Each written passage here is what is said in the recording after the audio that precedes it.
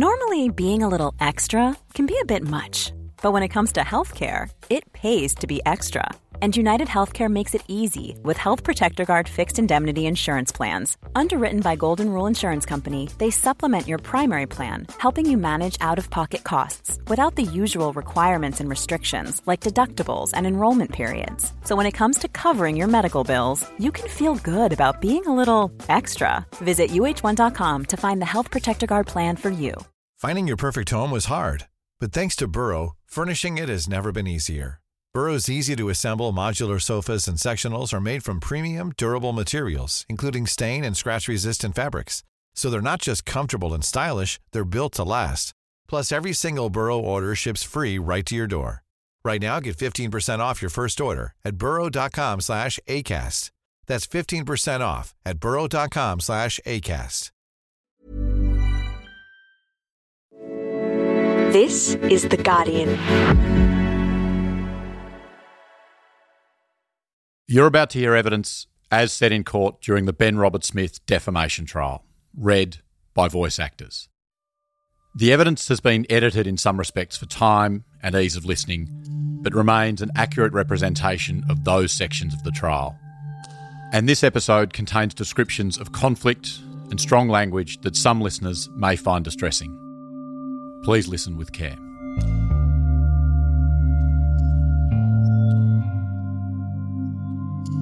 There's a now infamous photo, which to some has become a symbol of the alleged impropriety of Australian Special Forces soldiers in Afghanistan.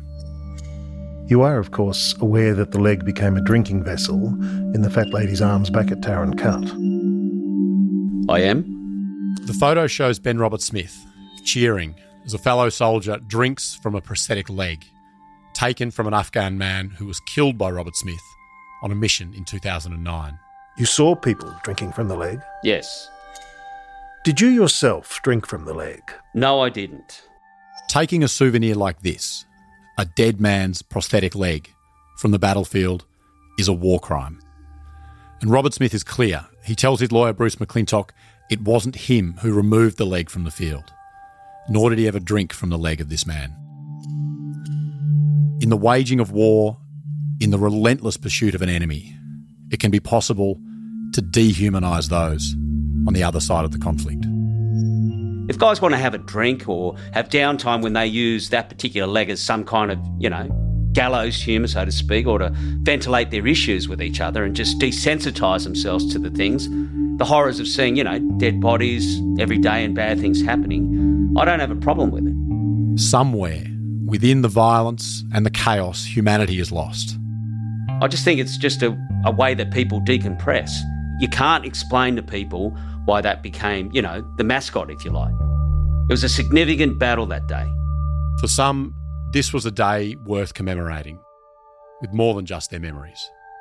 It meant something to the troop, and just people being able to let go of some of the demons that they deal with. As part of their defence in this defamation trial, the newspapers alleged this leg, this macabre trophy of war, was taken that day after 2 Afghan men were murdered. The first, the newspapers allege, was killed in a military blooding ritual in which Roberts-Smith was complicit by ordering a junior member of his patrol to murder an elderly Afghan man. The other, the man with the prosthetic leg, the newspapers claim was murdered by Ben Roberts-Smith himself, machine gunning the man to death in front of his troop. Roberts-Smith strenuously denies these claims and says the 2 men who were killed were legitimate engagements shot lawfully in the heat of battle. To have somebody tell you that that is now somehow kind of a criminal act or a war crime, it makes me angry. It makes me really angry.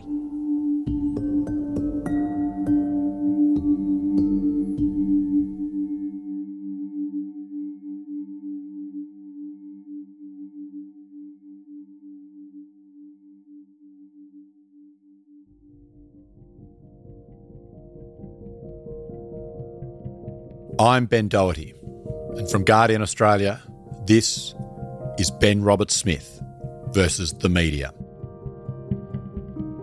Ben Roberts-Smith, the most decorated living Australian soldier, is suing 3 newspapers for defamation in the federal court over a series of articles he claims falsely portray him as a war criminal, accusing him of committing murder in Afghanistan. The newspapers defend their reporting as true. Robert Smith denies all wrongdoing. The court has yet to deliver its judgment.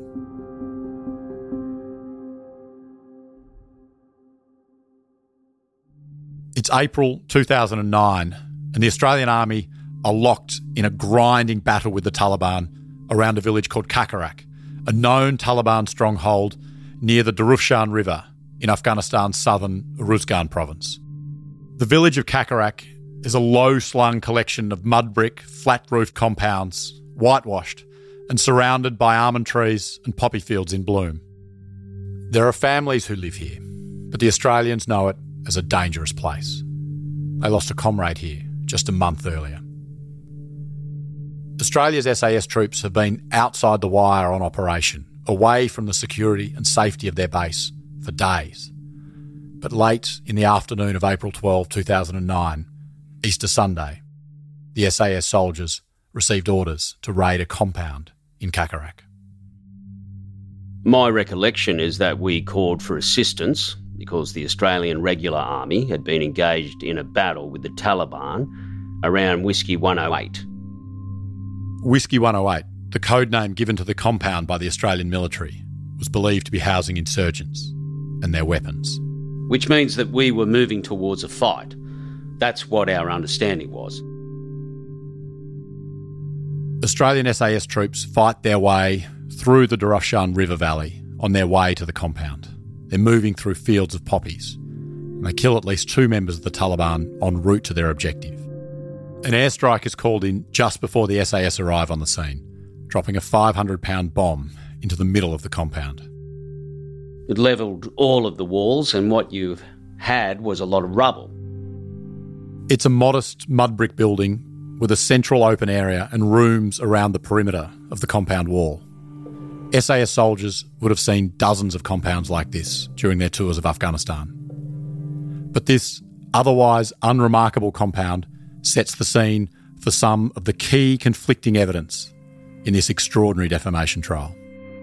It became evident immediately from making entry that it was a Taliban facility. Ben Robert Smith is second in command of his patrol. They begin clearing Whiskey 108 of any threat, searching rooms for any fighting-age males and looking for any weapons and bomb-making equipment. I was not clearing rooms because on the day I was carrying a Paraminimi machine gun, which is not really effective for room combat. The Paraminimi is a heavy weapon. It's hard to manoeuvre. It fires rapidly and it doesn't have as much control as the other weapons carried by the Australian troops that day. You don't want to take it into a room and have to engage. Robert Smith and his patrol clear each room methodically, finally arriving at an open-air courtyard. Once we made entry into that as a team, there was a large pile of grass towards the outer wall, which is not really typical. Person 5, a witness for Robert Smith, and Robert Smith's patrol commander on this mission, says he starts investigating. We started ripping off the grass and the grate, and the tunnel was discovered. It's disputed who actually finds the tunnel, but the courtyard where they find it becomes a hive of activity. Robert Smith and his troop know that this is a Taliban stronghold, but they don't yet know what's in the tunnel and what dangers it might hold. Tunnels were pretty rare. We didn't see that many built like that. 2 irreconcilable versions of events have emerged around this tunnel between Robert Smith and his witnesses and the soldiers who testified for the newspapers. It is agreed that there is a tunnel in the courtyard of Whiskey 108, but almost everything else is in dispute. What the soldiers say they find inside diverges dramatically and is perhaps one of the most critical questions in this entire trial. You're going to hear first Robert Smith's version of events, of what he says happened after Australian soldiers discovered the tunnel in the courtyard. In Robert Smith's account, his patrol decides on a surprise approach. They don't want to tip off any potential Taliban insurgents to the fact that they're about to go into the tunnel. The soldiers try to work out who's best going to fit into the small, crudely formed hole in the ground. Ben wasn't going to fit, I was. Person 35, one of Robert Smith's witnesses, says he's chosen for the job, and he goes into the tunnel alone. Basically, the decision was made that I would clear it. As person 35 is preparing to enter the tunnel, Robert Smith says he goes outside the compound to continue clearing the area. Person 35 tells Robert Smith's lawyer, Arthur Moses, that he then takes off his body armour, his radio, and he leaves his assault rifle behind. He puts on his night vision goggles and he enters the tunnel, holding his pistol. Once into the actual tunnel itself, it wasn't a complex room system or anything like that needed multiple angles to clear anything. It really just went down, left, in for a bit, and then it opened up into a room that was easy enough to clear. Did you locate or observe any individuals in the tunnel? No. There was AK variants, chest rigs, there was documents, communication devices, those sort of things. Robert Smith and his witnesses say no one was found in the tunnel. And at some point, did you return to the surface? Yes. He was in there no more than a couple of minutes. He then came back, stuck his head up and said he was clear. Person 5 tells the lawyers for Ben Robert Smith that after the tunnel is deemed clear of insurgents, so is the entire compound. When he gave clear, that was compound secure. So compound secure was given to person 81. Person 81 is a witness for Robert Smith and is the most senior SAS officer on the ground at Whiskey 108. Who called that in? I did. Once a compound is declared secure, there's usually what's known as a patrol commander's rendezvous meeting. They call it an RV. Person 5 says person 81 is running this RV meeting in the tunnel courtyard. A plan was being formulated, and then I heard gunshots outside the compound towards the northwest corner. Robert Smith is not at this meeting. He tells the court at this time he's outside the compound walls when he's confronted by an insurgent. I came out of the entry point, I turned right, started to walk down that track, and when I did that, I saw an insurgent moving from right to left on the outside of the line of the compound. The individual that I saw was actually running in a crouch and was holding a bolt-action rifle in his hand. It all happens in a matter of seconds. Robert Smith says he shoots and kills the insurgent holding the rifle, but then his gun stops. And I engaged that individual with my minimi, but I had a stoppage. He says he pulls the trigger and nothing happens.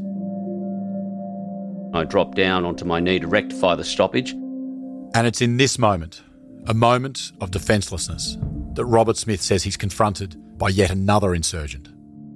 And while I was doing that, I don't recollect who it was, but there was a second insurgent out there, and that insurgent was dropped by one of the guys that came up behind me or shot from behind me.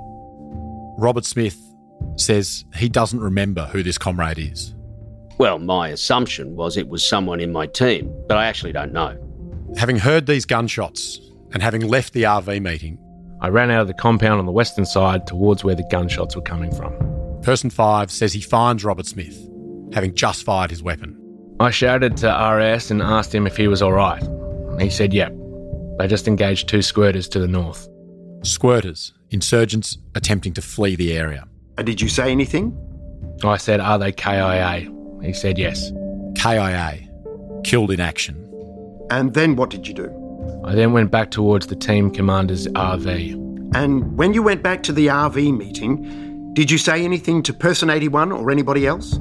I informed person 81 there were 2 KIA on the northwest corner of the compound. And did the RV meeting with the team commanders or the patrol commanders continue? It did.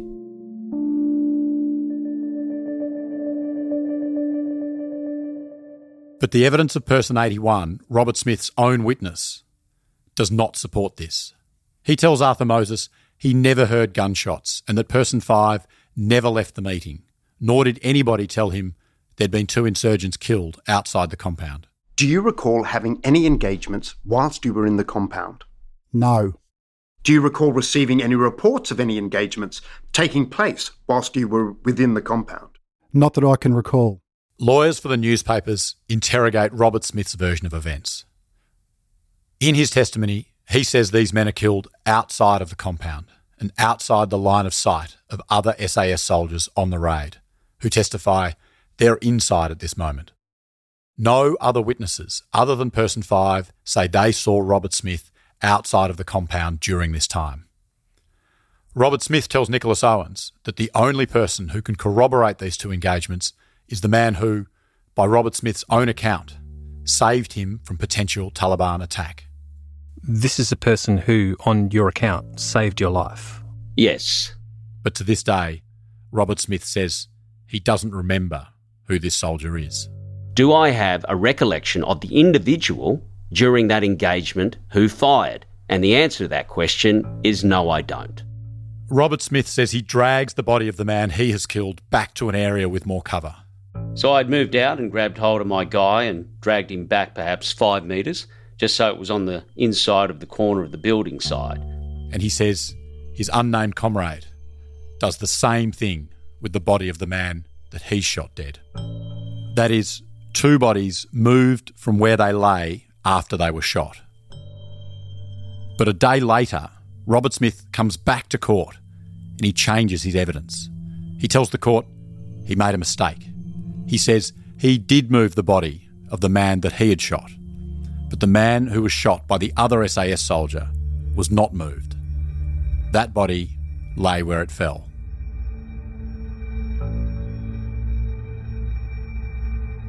It's a mistake the newspaper's lawyer, Nicholas Owens, is quick to interrogate.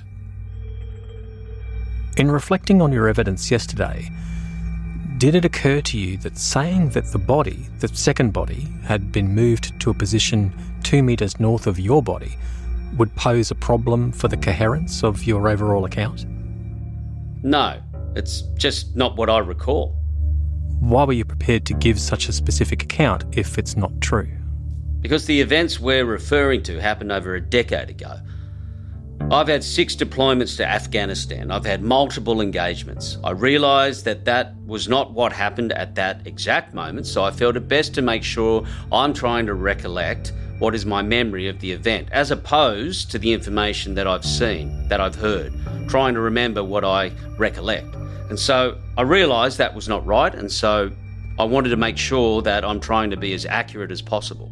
Was that second body ever moved? I don't know.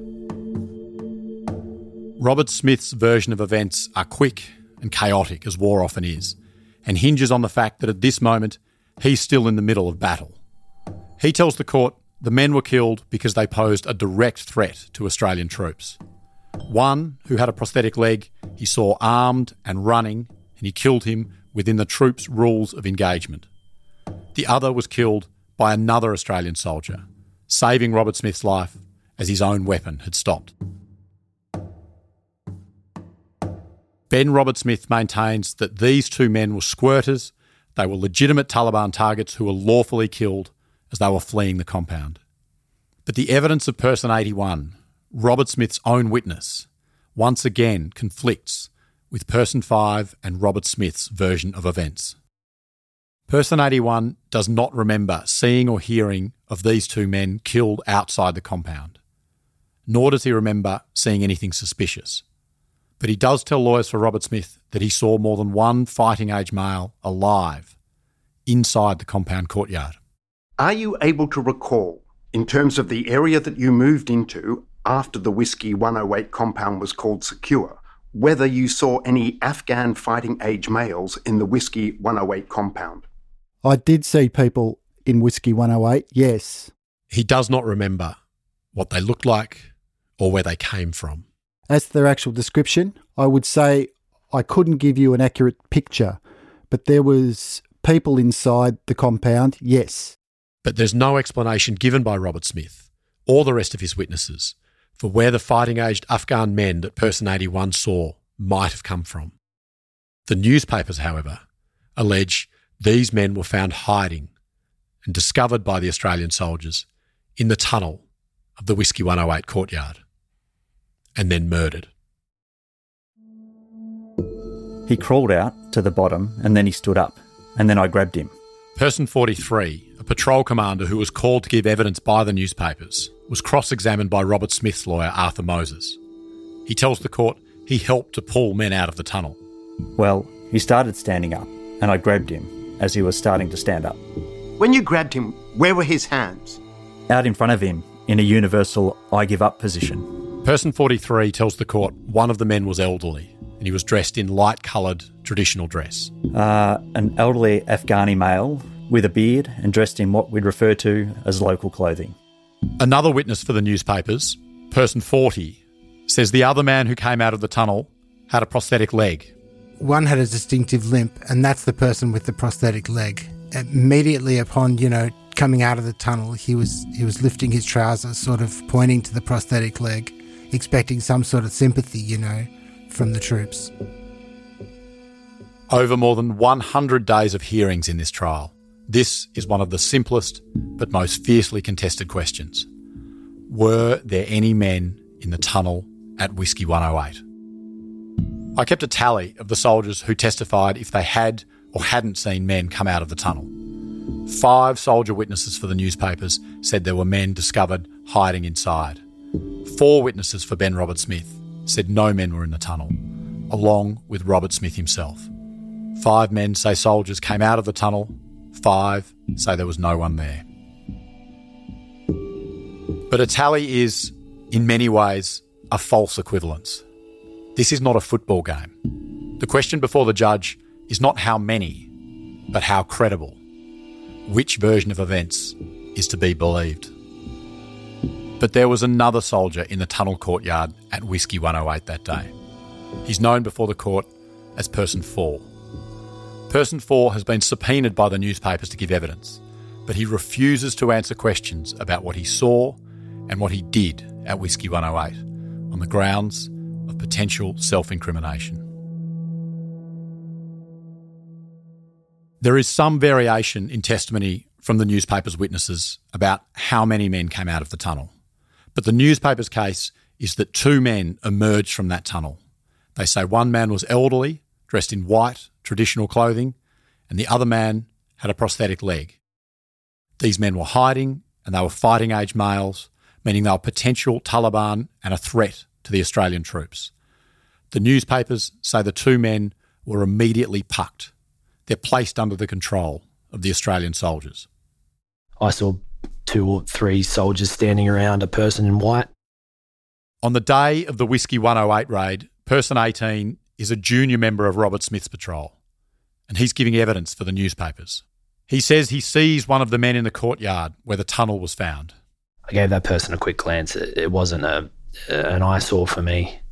It was just an Afghan that was found, so it was nothing that was out of the ordinary. Person 18 tells the lawyer for the newspapers, Lyndell Barnett, he remembers clearly this man is under the control of the SAS. Was there anything else about that person that indicated to you he was under control of Australian forces? I believe, and I still can remember him having his cuffs on his wrist. According to the rules of engagement, which are drawn from the Geneva Conventions and which essentially lay out the laws of war, once a member of the Taliban is placed under the control of Australian soldiers, once he's no longer a threat, he can no longer be harmed. He cannot be killed. And you've given a description of the man that was standing around. Are you able to give any further description of that man to your recollection? I just remember he was dressed in white. While this man is being placed under the control of the Australian troops, Person 41, a witness for the newspapers, says he's busy clearing the various rooms which opened out into the courtyard of the compound. I then started to hear some loud voices and talking in a bit of a commotion outside in the courtyard. I then stepped out of the room I was in, and to my immediate left, I noticed RS and Person 4 standing there. Person 4 is one of the most junior SAS soldiers on this raid.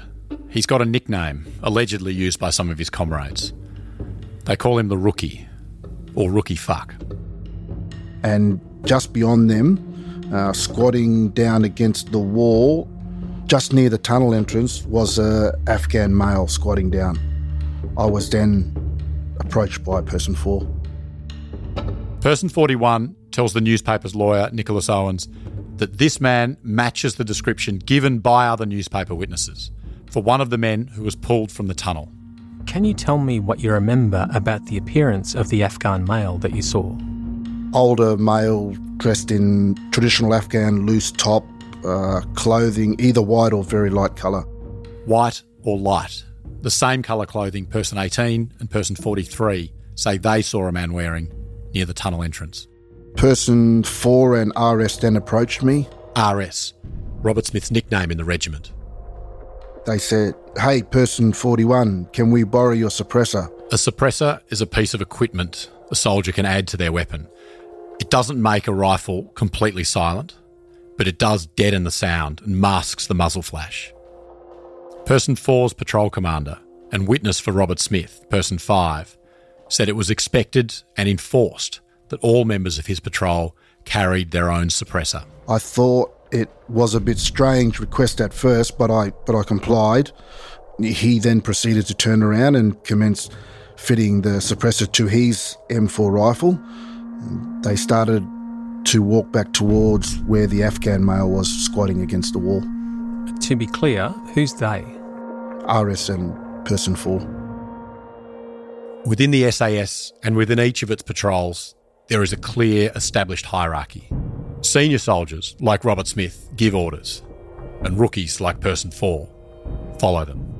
I then thought to myself, I think I know what's about to happen here. So I just stood there for another few seconds and watching. Person 4 stood over facing where the Afghan male was towards the tunnel entrance. RS then walked down and grabbed the Afghan male by the scruff of the shirt, picked him up, marched him a couple of metres forward to, he was in front of person 4.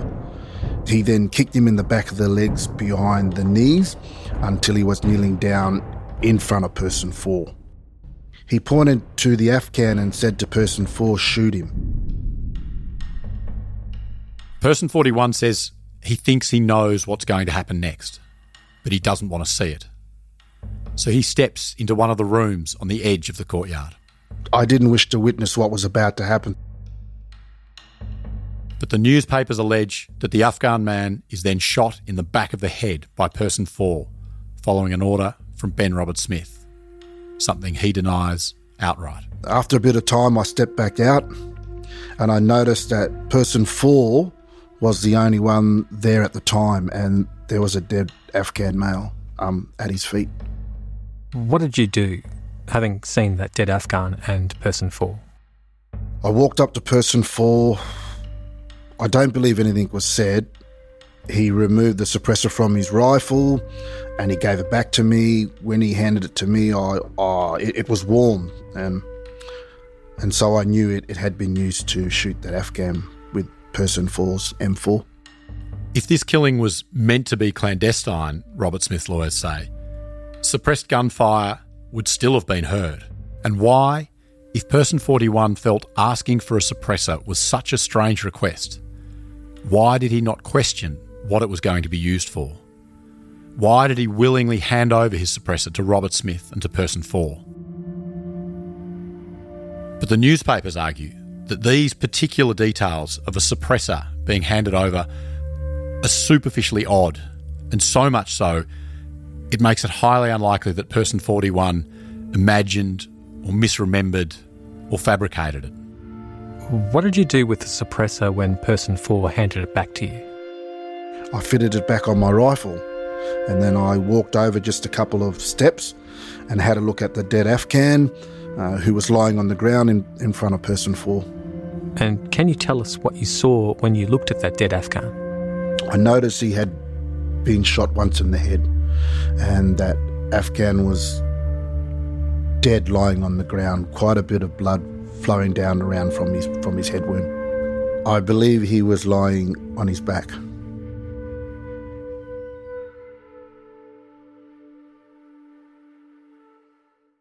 The newspapers allege this kill was premeditated. They argue it was part of a military blooding ritual. The term blooding has been used for centuries by militaries around the world to describe a new member making their first kill in action or in battle. It doesn't necessarily refer to an unlawful killing, But the newspapers allege that in the lead up to the raid on Whiskey 108, Robert Smith and Person 5 were intent on blooding Person 4, and that by ordering a junior soldier to kill an unarmed prisoner, they were complicit in his murder. Do you have any recollection of hearing anything being said on the topic of rookies? Yes. Person 24 is being questioned by Nicholas Owens, the newspaper's lawyer, about the lead-up to the mission. I was in my patrol room with members of my patrol. Do you remember who else was in there at the time? No, I don't. Person 24 tells the court that Person 5 entered the room. He was in a jovial manner, dancing or a bit of a jig at our doorway, and he said that we are going to blood the rookie. And did you have an understanding at that point who the rookie was that he was referring to? Yes. Who did you understand him to be referring to? Person 4. Another soldier, known as Person 14, who's also giving evidence for the newspapers, says he recalls a similar conversation. Person 5 said, "I'm going to blood the rookie." Who did you understand the rookie to be? Person 4. Person 14 and Person 24 are in the same patrol, and they both say Robert Smith didn't hear this conversation. These are just the words of Person 5.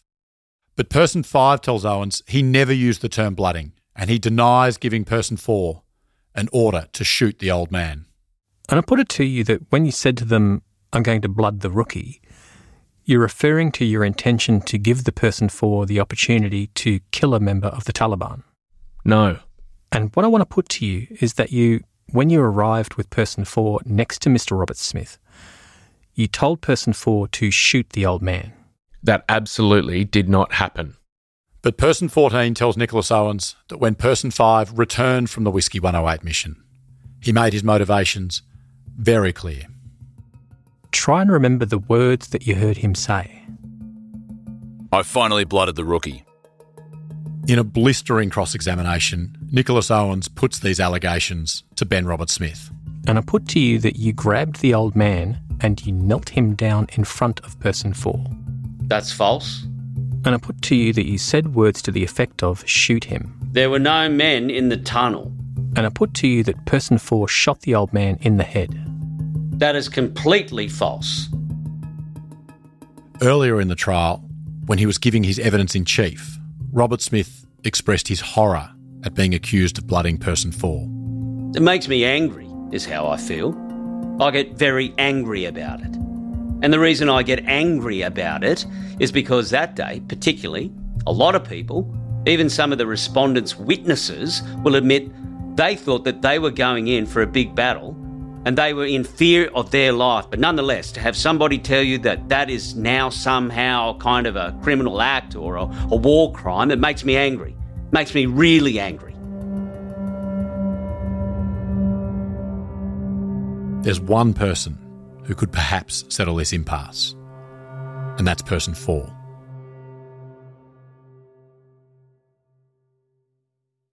But Person 4 refuses to give evidence about what happened at Whiskey 108, even after the judge offers him a certificate against self-incrimination.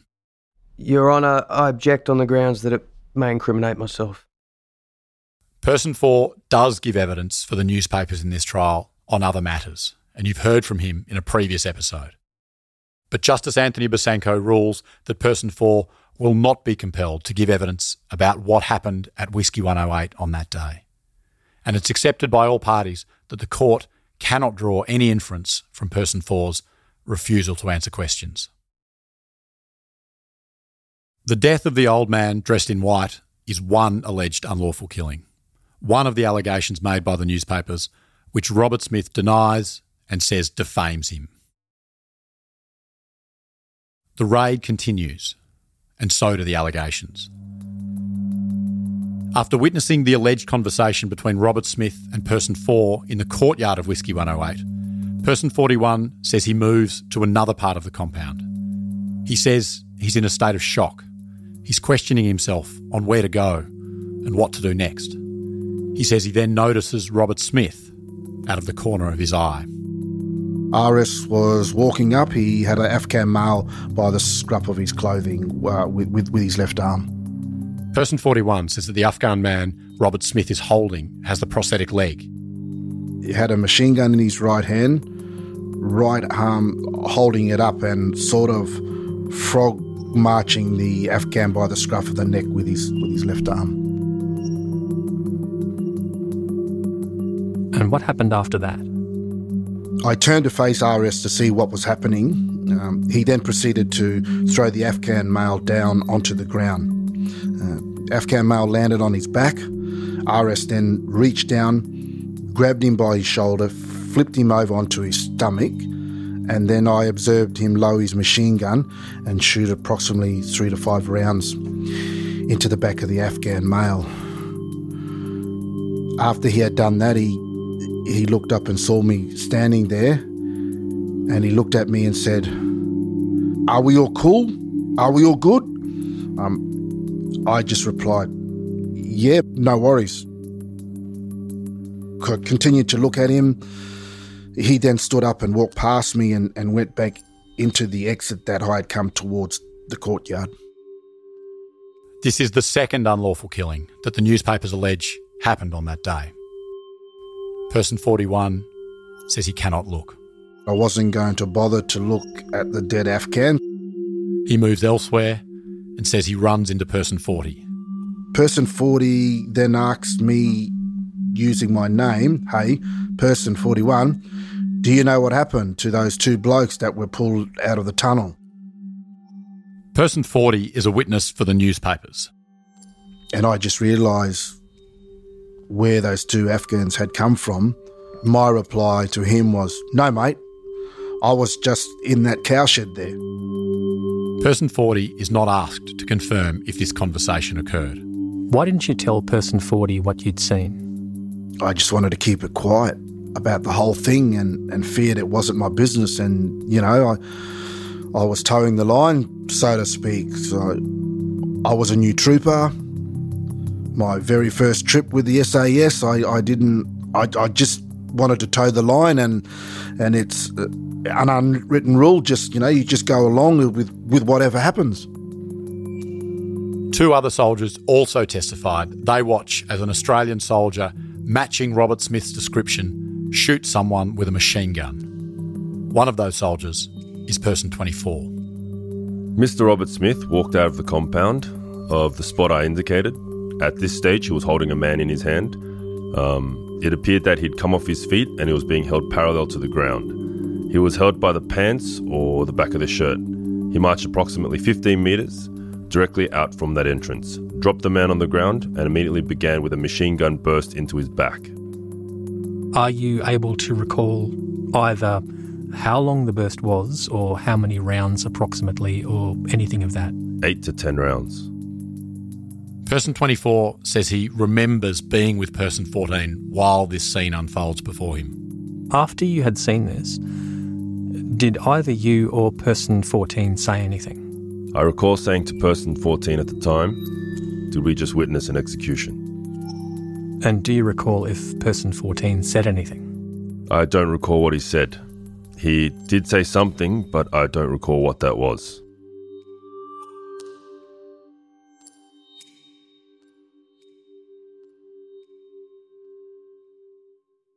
Person 14, a soldier witness for the newspapers, is not asked about this conversation with person 24, but he does say that he remembers a very similar series of events. As I turned to my right, there was like 3 Australian soldiers and a blank object, which was like a similar to a human was thrown to the ground, and it was like a thud. And then a soldier raised their Minimi F-89 Para and fired it like an extended burst. It was loud, like a 1 second, and I was like, okay. And that person turned and walked away out of sight. Person 14 is asked if he can identify any of these 3 Australian soldiers, but because of the conditions on that day, he can't say who they were. It was last light was closing in. It was hard to identify personnel, people that I even knew, given that we all dress similar and, wear similar items. As for the Paraminimi machine gun, person 14 admitted in cross-examination he couldn't be sure who was carrying that weapon during the raid. But when the assault was finished, Who did you see have the paraminimi? Ben Robert Smith. Robert Smith's lawyer, Arthur Moses, accuses person 14 of colluding with person 24 and of lying to the court about what they saw in the courtyard of Whiskey 108. But person 24 resolutely stands by his evidence and says that not only did Robert Smith kill the man with the prosthetic leg, but he did it knowing that others would see. What I think is that it was an exhibition execution.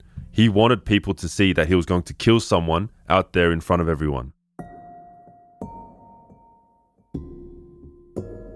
Robert Smith strenuously denies these allegations to his lawyer, Bruce McClintock. Well, I say it's ridiculous again, for a couple of reasons. Because firstly, if you want to pick someone up who is non-compliant, wearing the equipment that we had and carrying a weapon, particularly a machine gun, you cannot use that weapon. No way you would do that. And none of Robert Smith's witnesses say they saw him murder any Afghan men who'd been placed under the control of Australian soldiers. Just by the way, to make this absolutely clear, had you pucked the man you shot? No.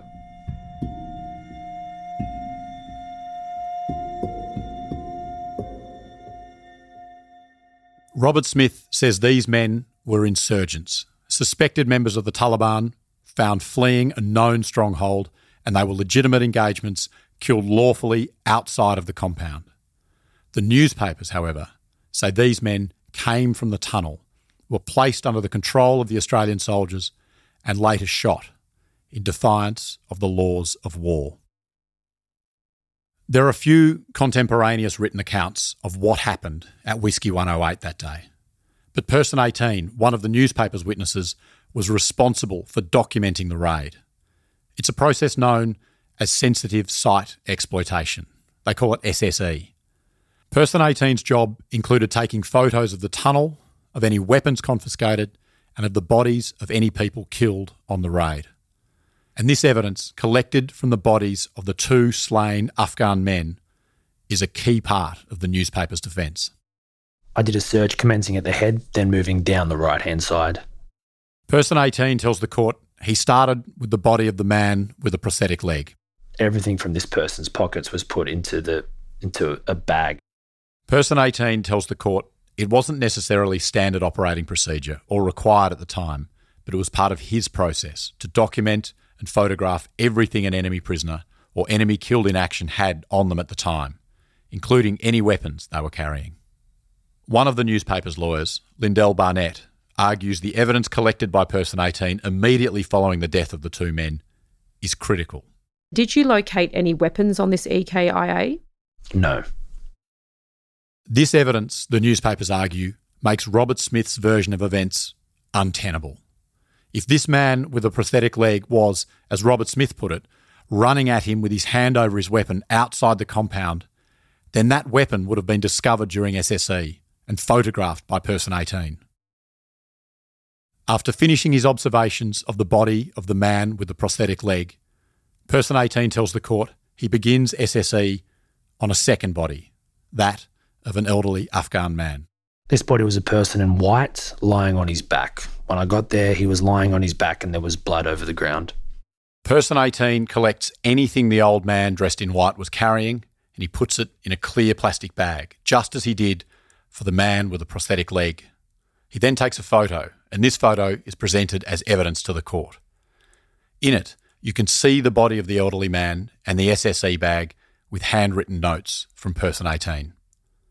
Written across the front of the bag are 3 pieces of information vital for the newspaper's case. Can you tell His Honour what the information on that bag signifies? This is the 3 bits of information we required for any event. The first number, 50, being the puck number, which is also in reference to the person who conducted the event.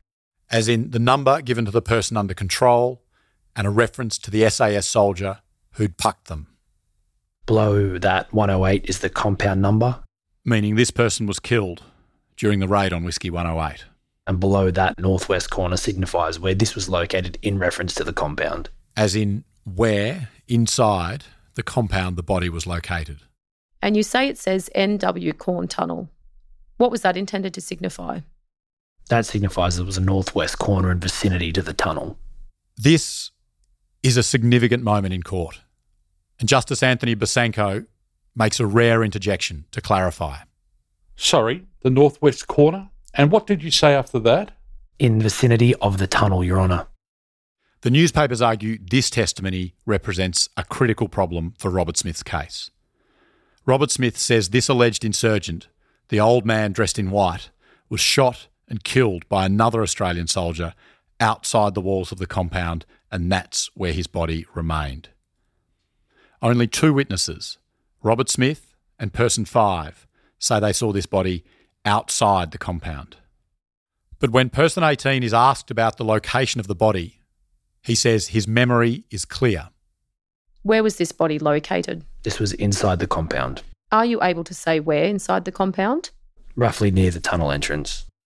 The newspapers say that if person 18's account is to be believed, if person 18 is a reliable witness, and this man's body was found inside the compound, then it follows that this man was shot inside the compound.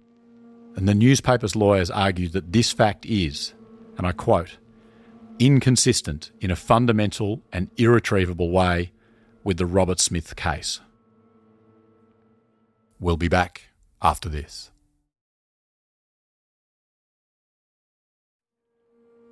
As Robert Smith's lawyers begin questioning the witnesses for the newspapers, their cross-examination focuses on discrediting the soldiers' accounts, finding faults in memory and inconsistencies in testimony. And it escalates, quickly in some cases, to direct accusations of fantasy or mendacity. Robert Smith's barrister, Arthur Moses, is forensic. He's assertive, bordering on aggressive and almost ill-tempered.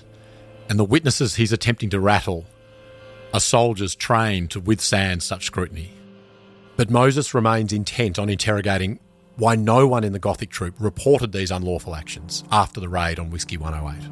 And in relation to this issue concerning the events of the 12th of April 2009, what I'm going to suggest to you is that the reason you didn't report it to the patrol commander was it didn't happen. That's incorrect. I know what I saw. Person 41 testified about both alleged unlawful killings. But on the ground at Whiskey 108, with the operation still ongoing, when person 40, his superior, asks him about what happened to the 2 pucks in the compound courtyard, person 41 doesn't speak up.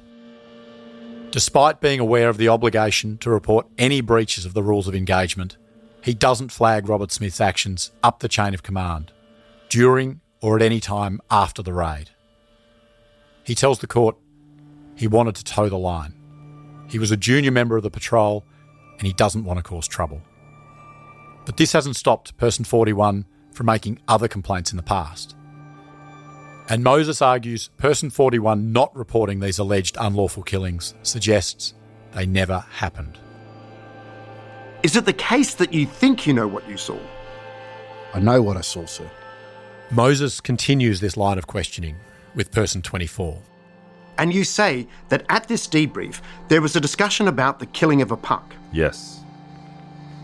The soldier who says he saw Robert Smith commit what he called an exhibition execution says that following the mission, there was a patrol debrief, which is where the members of a patrol discuss what's happened during a mission so the patrol commander can prepare a report.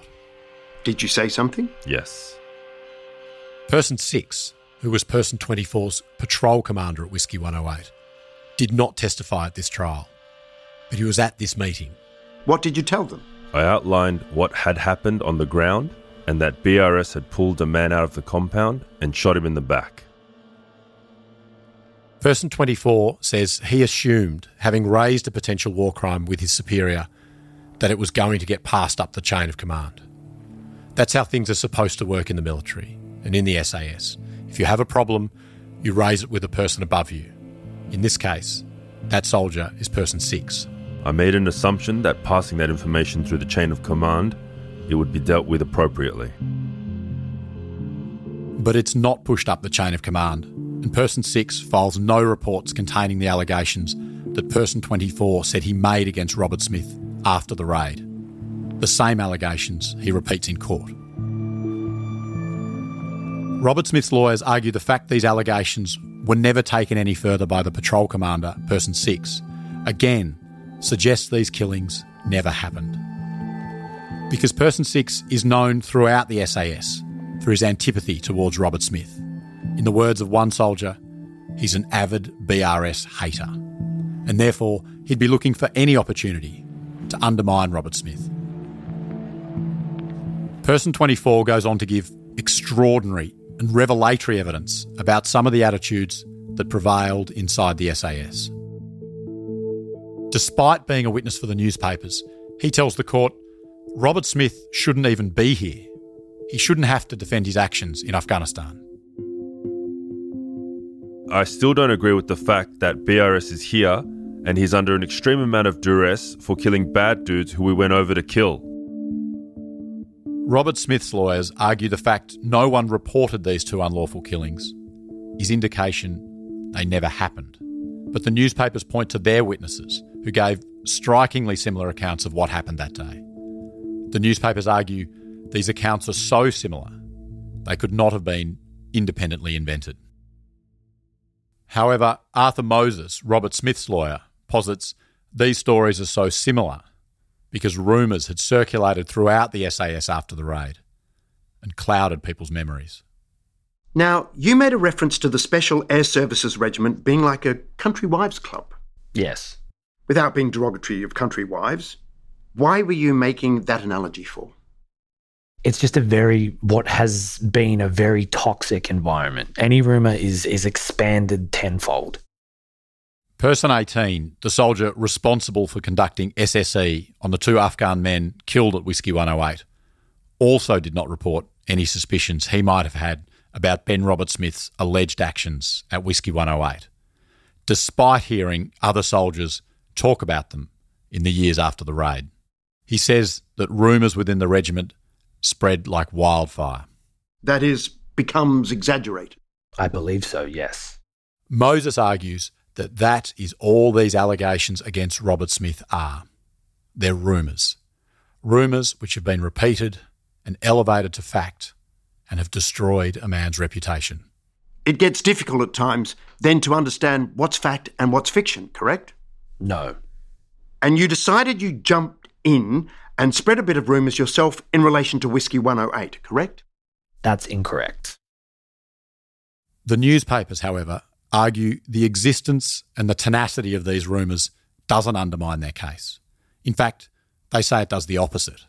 They argue rumours spread about Robert Smith's alleged war crimes because they were true. As Nicholas Owens begins his cross-examination to convince the judge of the newspaper's version of events, he moves away from rumour and speculation and makes arguments focused on collusion and on character. He seeks to discredit Robert Smith's witnesses. Owens argues the soldiers giving evidence for Robert Smith aren't taking the stand just to protect the Victoria Cross recipient's reputation. Their own reputations are at stake. He tells the court that Person 5, Robert Smith's patrol commander, and who says he heard gunshots during the rendezvous meeting, also stands accused of war crimes separate to the raid on Whiskey 108. He denies any wrongdoing, and those are being investigated parallel to this defamation trial. What I want to put to you is that you've in fact come here to give a deliberately false account of events at Whiskey 108 because you think it will be to your advantage in deterring prosecuting authorities from pursuing you in relation to those charges. That is not true. The newspaper's lawyers allege Robert Smith and some of his key soldier witnesses, including Person 5, have been communicating in the lead up to this trial and have been colluding in their evidence. Reason that you spoke to Mr. Robert Smith, Person 35, Person 29 and Person 38 in the weeks before your outlines of evidence were to be filed about Whiskey 108 is so that you could all agree on a coherent version of events at Whiskey 108, correct? No. And you're aware that each of those individuals was in turn talking to each of the others, correct? They may have. We're all friends. Are you saying that because of the trial you can't speak to your friends anymore? Is that it? I'm putting to you is not that you shouldn't be speaking to your friends. What I'm putting to you is that what you were doing in the weeks before your outlines of evidence were due, you were speaking to your friends about the evidence that you would give. That's correct, isn't it? No. Person 5 is a combative witness during cross-examination. His answers are short, and he makes it clear he resents that other soldiers in his regiment have spoken to the media, and says that if they had a problem with his actions or those of Robert Smith, they should not have litigated them in public. Anyone that you think spoke to the media you're angry with, correct? Yeah, because they're lying. You also feel betrayed, don't you, by soldiers who gave evidence to this court about what happened in Whiskey for the respondents? Betrayed? No. Disappointed more. You're angry with them for coming along and telling this court what they say happened. Can you define angry for me? You keep saying angry. How am I angry? You tell me. No, you tell me. You're the one using the words. You tell me. I'm asking the question, are you angry? No. How would you describe your emotional state towards the soldiers who've come along for the respondents? Disappointed. Why are you disappointed? Pretty simple. They spoke to the media. They've told lies. Disappointed. Your view is that an SAS member shouldn't speak to anyone outside the regiment about what happens on deployment, correct? I don't think SAS members should speak to anyone about anything. You believe in what might be called a code of silence for SAS operators, don't you? Code of silence? I think you're back in the 1980s there. The code of silence is long gone. You think, don't you, that an SAS soldier shouldn't talk about things like war crimes, correct? Not to the media. Do you think they should talk to anyone outside the regiment about war crimes? I say the regiment. It should go through the chain of command and then up outside the regiment. You have a real problem with anyone from the SAS speaking publicly about the commission of war crimes, don't you? No, not at all. If you go through the proper channels. By proper channels, you mean so that it stays within the regiment? No, I've already answered that. I said if it is up through the chain of command, then the chain of command decides where that goes. That's how it should happen. You don't go through the Sydney Morning Herald to get it done. There's a clear resentment among some of the witnesses called by Robert Smith towards the media and their role in reporting these allegations and elevating this trial in the public eye. The next witness Owens cross-examines is person 35. The court hears that person 35 is also being investigated for 2 other war crimes he's alleged to have committed separate to the Whiskey 108 raid. These are allegations person 35 says are false. Person 35 says that on the day of the raid on Whiskey 108, he and he alone went down into that tunnel. He denies there are any men in the tunnel and that anybody was pucked and that he knew of any engagements at Whiskey 108. Person 35's resentment at being questioned about his actions that day have started to spill out of the courtroom and onto social media. And you would agree, wouldn't you, that you actively follow several Instagram pages that post commentary on this trial on an almost daily basis? I do follow those pages. There's a niche online that fervently and endlessly discusses these issues and which often questions the legitimacy of the allegations against Australian soldiers, dismissing it as some sort of woke crusade. There are pictures and GIFs and memes shared within this close, tight community. Some of it is pretty vile. Now, do you remember this? Do you remember that one of the posts that you liked yesterday morning before court said, it started off with this: when some fuckwit in a suit starts questioning your integrity and using his fucktard snake logic he learned getting his tonsils bruised by some lecturer's spotty dick at their non-binary law school, remember one thing, that this cunt will be one of the first to be held down and drowned in a muddy puddle for his fancy jacket when society crumbles. You remember liking a post that said that? I don't seem to remember liking that. Who did you understand the comment in that post to be referring to? I have no idea. Well, it was me, wasn't it? No, sorry, I don't follow. Why would it be you? Who else would it be? I don't know. The court has heard this kind of dark humour is pretty prevalent across the SAS. It's meant to be funny. And it's meant to agitate. And it seems to have worked. The members of Gothic Patrol are no stranger to gallows humour, as Robert Smith called it. In person 35's evidence in chief, he tells Arthur Moses about another joke he'd played a part in at a costume party held at the Fat Lady's Arms in 2012. What costume did you wear? I'd come as a Klansman. Why did you choose that costume? A number of reasons. I hadn't ordered a costume online like the other guys had. I didn't want to pay for it, and it was the easiest costume to manufacture on short notice. And yeah, that was it. Prior to the party, did you speak to anybody about dressing up in that fashion? I knew one other person was coming in blackface, so I thought it would be funny if I come as a Klansman. And why do you think it was funny? Just a parody, just for a laugh. Make fun of what? Probably just make fun of, like, the actual clan itself. They're pretty pathetic, and I was just making a joke of it. The newspapers argue these actions, this barrack room humour, is indicative of character. And were you reprimanded by anyone in the chain of command for dressing up in that fashion at that party? No, I was not. I actually won the fancy dress competition that night.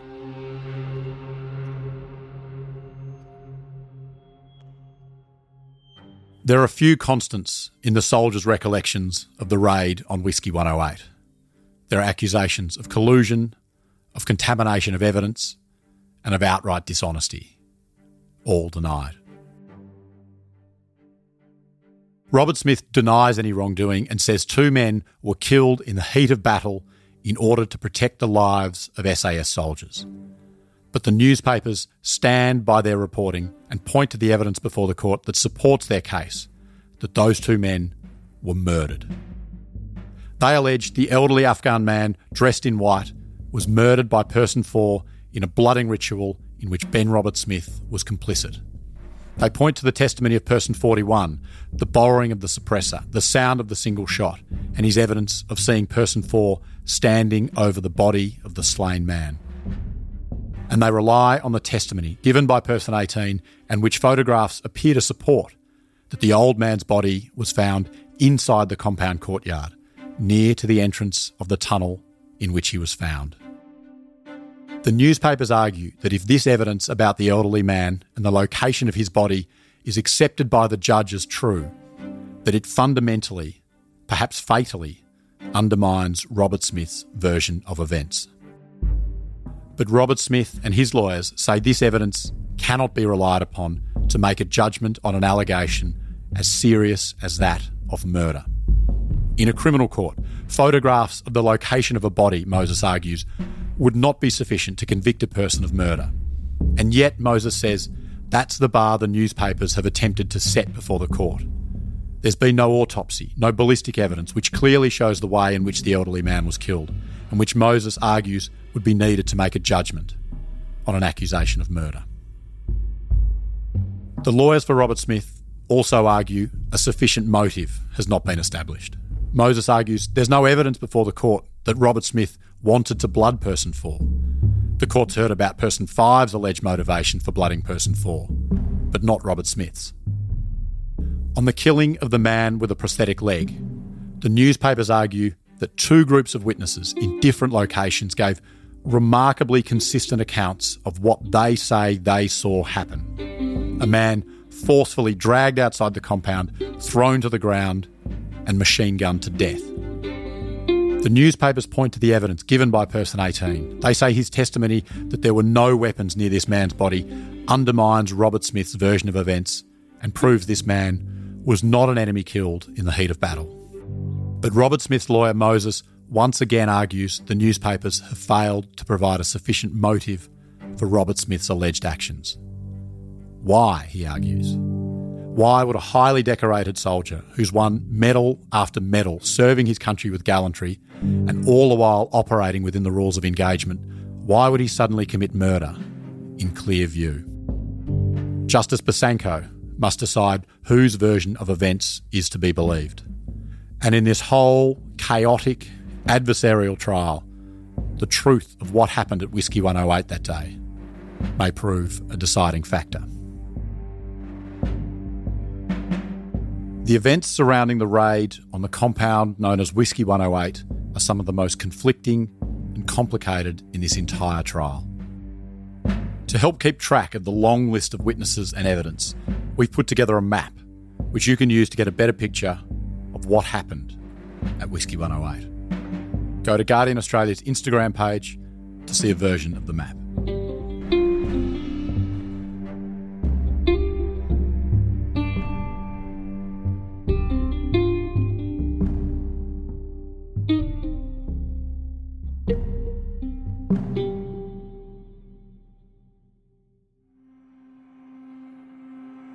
Next, on the final episode of Ben Roberts-Smith versus the media. We hear one final argument from the newspapers regarding 2 anonymous letters sent to the SAS barracks in Perth. The letter stated words to the effect of, "You and others have colluded to tell lies to the media and for the inquiry." Letters sent by a private investigator, allegedly carrying out Robert Smith's request. I said, if you put me in the frame, if you've compromised me somewhere, you really get me fucking a good lawyer. An allegation that is denied by Robert Smith. Did you give him a threatening letter to post? No. Did you give him any envelopes to post? No. And we hear final arguments from the lawyers from each side as they attempt to convince the judge of whose version of events is true.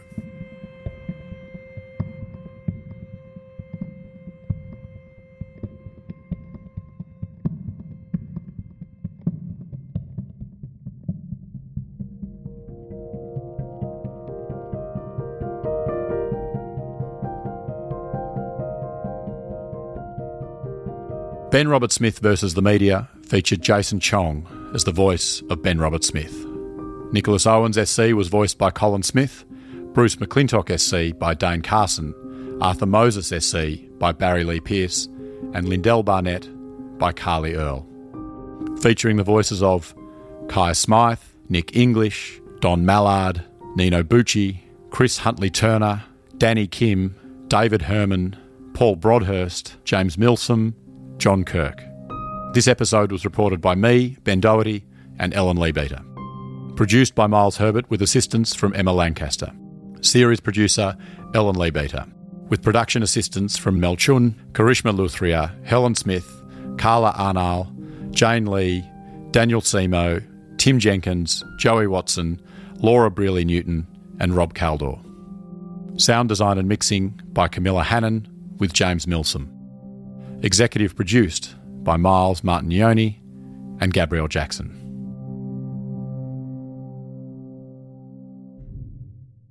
Independent and investigative journalism, like Ben Roberts-Smith versus the media, takes time and money. The Guardian is free from commercial bias. We're not influenced by billionaire owners, by politicians or by shareholders. And unlike many news organisations, we've not put up a paywall, as we believe everybody deserves access to quality journalism at a time when factual, honest reporting matters more than ever. To help us deliver this journalism, the kind of independent journalism the world needs, you can make a contribution to The Guardian. Every contribution, large or small, means we can keep investigating and exploring the critical issues of our time. And it only takes a minute. Just go to theguardian.com/support full story.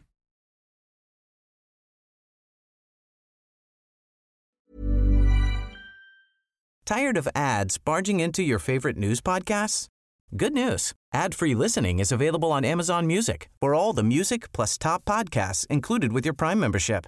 Stay up to date on everything newsworthy by downloading the Amazon Music app for free or go to amazon.com/news ad free. That's amazon.com/news ad free to catch up on the latest episodes without the ads. Before Shopify, were you wondering, where are my sales at? Now you're selling with Shopify, the global commerce platform supercharging your selling. You have no problem selling online, in person, on social media, and beyond. Gary, easy on the cha-ching.